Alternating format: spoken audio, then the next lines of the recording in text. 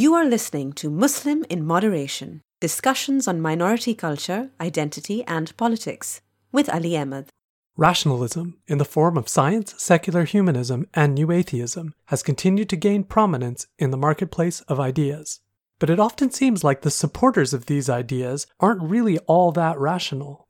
In fact, some of them seem to be downright radical and fanatical, which are labels normally reserved for religionists. So what's going on here?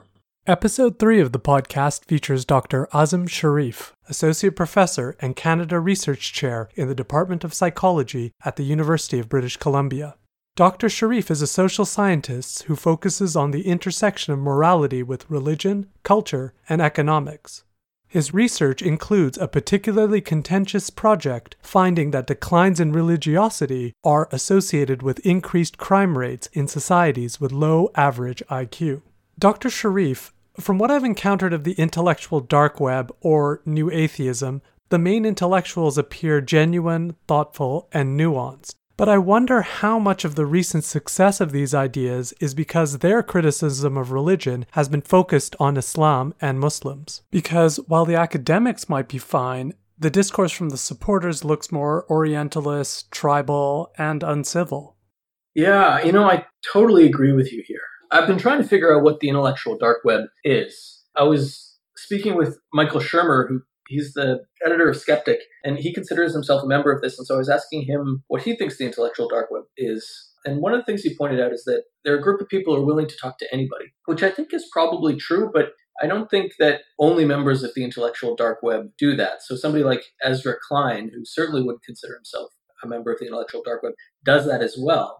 So I was trying to think about what differentiates those two. And I think what it is that the intellectual dark web is a group of people who are skeptical of certain aspects of the left, specifically what you call the woke left. So they're sort of an anti-woke group of people. Now, I agree that they are nuanced and thoughtful thinkers, but that anti-wokeness attracts other people who are not woke and maybe not woke for different reasons, right? So I think that the intellectual dark web academic thinkers probably have very good reasons to be skeptical of some of the more progressive elements of the left, the woke elements of the left, but you also have very regressive people who are not woke, right? So you have white supremacists who are not woke. And so the anti-woke aspect of the intellectual dark web is going to attract unnuanced, not thoughtful, very reactive, racist elements of the Twitter sphere and of the population in general. So I'll actually give you a little story, right? So that paper that I just mentioned where we talk about IQ differences, right? So any topic that in psychology that talks about IQ differences is already very controversial. So when you submit a paper to a journal, you have to help the editor, you suggest some potential reviewers. And so we were trying to dig up reviewers who might be willing to review the paper, who the editor might consider to review the paper. And a lot of the IQ researchers had these borderline white supremacist views, or were accused of at least having borderline white supremacist views. And so the kind of phrase that occurred to me was that, not all people who believe in group differences in IQ are racist white supremacists, but all racist white supremacists believe in differences in IQ, group differences in IQ. And so I think there's probably something similar going on with the fans of the intellectual dark web, right? So not all people in the intellectual dark web are anti-Muslim reactionaries, but I think anti-Muslim reactionaries find themselves drawn to members of the intellectual dark web because of the kind of areas of overlap. And I think, to be fair, the pro-religion side on social media is also serving up a lot of terrible arguments. When you put both sides together, it's like what we see in politics. All the rational discussion is getting drowned out. And that's the concern that I have with rationalism. It assumes people can consistently act without bias. And that's just not true. The whole field of behavioral economics has arisen because people don't always act reasonably or in their own best interests. So that gets me thinking, if psychologically people are unable to shake their biases and beliefs, wouldn't the rational response be to have greater accommodation of these beliefs rather than less? Very interesting question, right? So I think you're right that the opposition to members of the intellectual dark web or the new atheists, that's not a completely overlapping category, though there is a lot of overlap between them. It also has this sort of reactionary sense, right? So as far as we can tell, there's as many smart people on either side of the political spectrum. And there's, well, let's say that a general split. We'll do a liberal conservative split. You tend to see that there's generally smart people on both sides, and there's generally not smart people on both sides. The generally not smart people are going to still be drawn to members of their tribe, but for probably weaker reasons, right? So they'll have these extreme non-thoughtful positions, but still be associating with people on your side. And so you'll have those not great arguments for positions that you're sympathetic for. It's an uncomfortable thing to hold in your head. It's uncomfortable to have those strange bedfellows that you end up with when you're on a particular side of an argument. In terms of the question about whether we should be more or less tolerant of religious ideas, I think the challenge is that when you have competing values, when you have value pluralism, the challenge becomes not to determine who's right, but to determine how different people who believe different things can live harmoniously together. And to do that, I think you have to put certain values as paramount. So Isaiah Berlin talked about the idea that if you have value pluralism, the one idea that has to be put above all other values is freedom, because that's the one that allows people to pursue the value that they actually consider paramount. So you construct a society around freedom, which is why I think the United States, for all its flaws, has worked pretty well for integrating a bunch of people with different ideas and cultures. Our country of Canada, I think, has done even better. It has somewhat less freedom than the United States, but it's put as its paramount value something like pluralism. So it's really prioritized the idea of bringing together in somewhat harmonious ways people who have different cultures and different moral priorities. And so whatever institutions you can set up to maximize those two goals of freedom and pluralism is the way to have this moral pluralism flourish. And that, I think, leads me to conclude that you need actually, more tolerance for religious ideas, at least so long as they sit alongside as much tolerance and freedom and pluralism for non-religious ideas.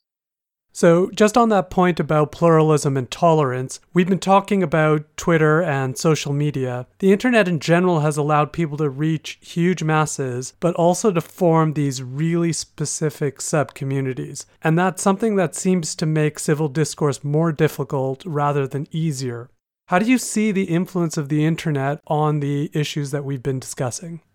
To be honest, in the research on social media, we're still finding our footing. There was the first sense, it's like we've gone through three phases here, right? So the first sense was that this connective technology would be great, right? So Neil Ferguson calls this sort of everything is awesome phase that will become this great kumbaya community because we'll all be connected to each other.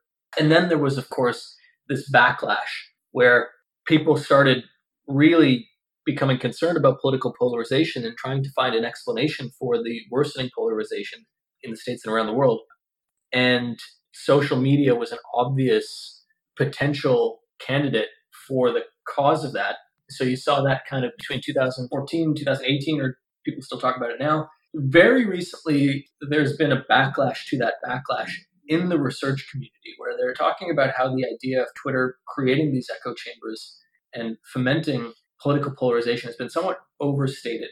That said, there's still more research being done. There's a lot more research being done in the area of moral outrage, which I find very interesting because it's a very keen feature of Twitter.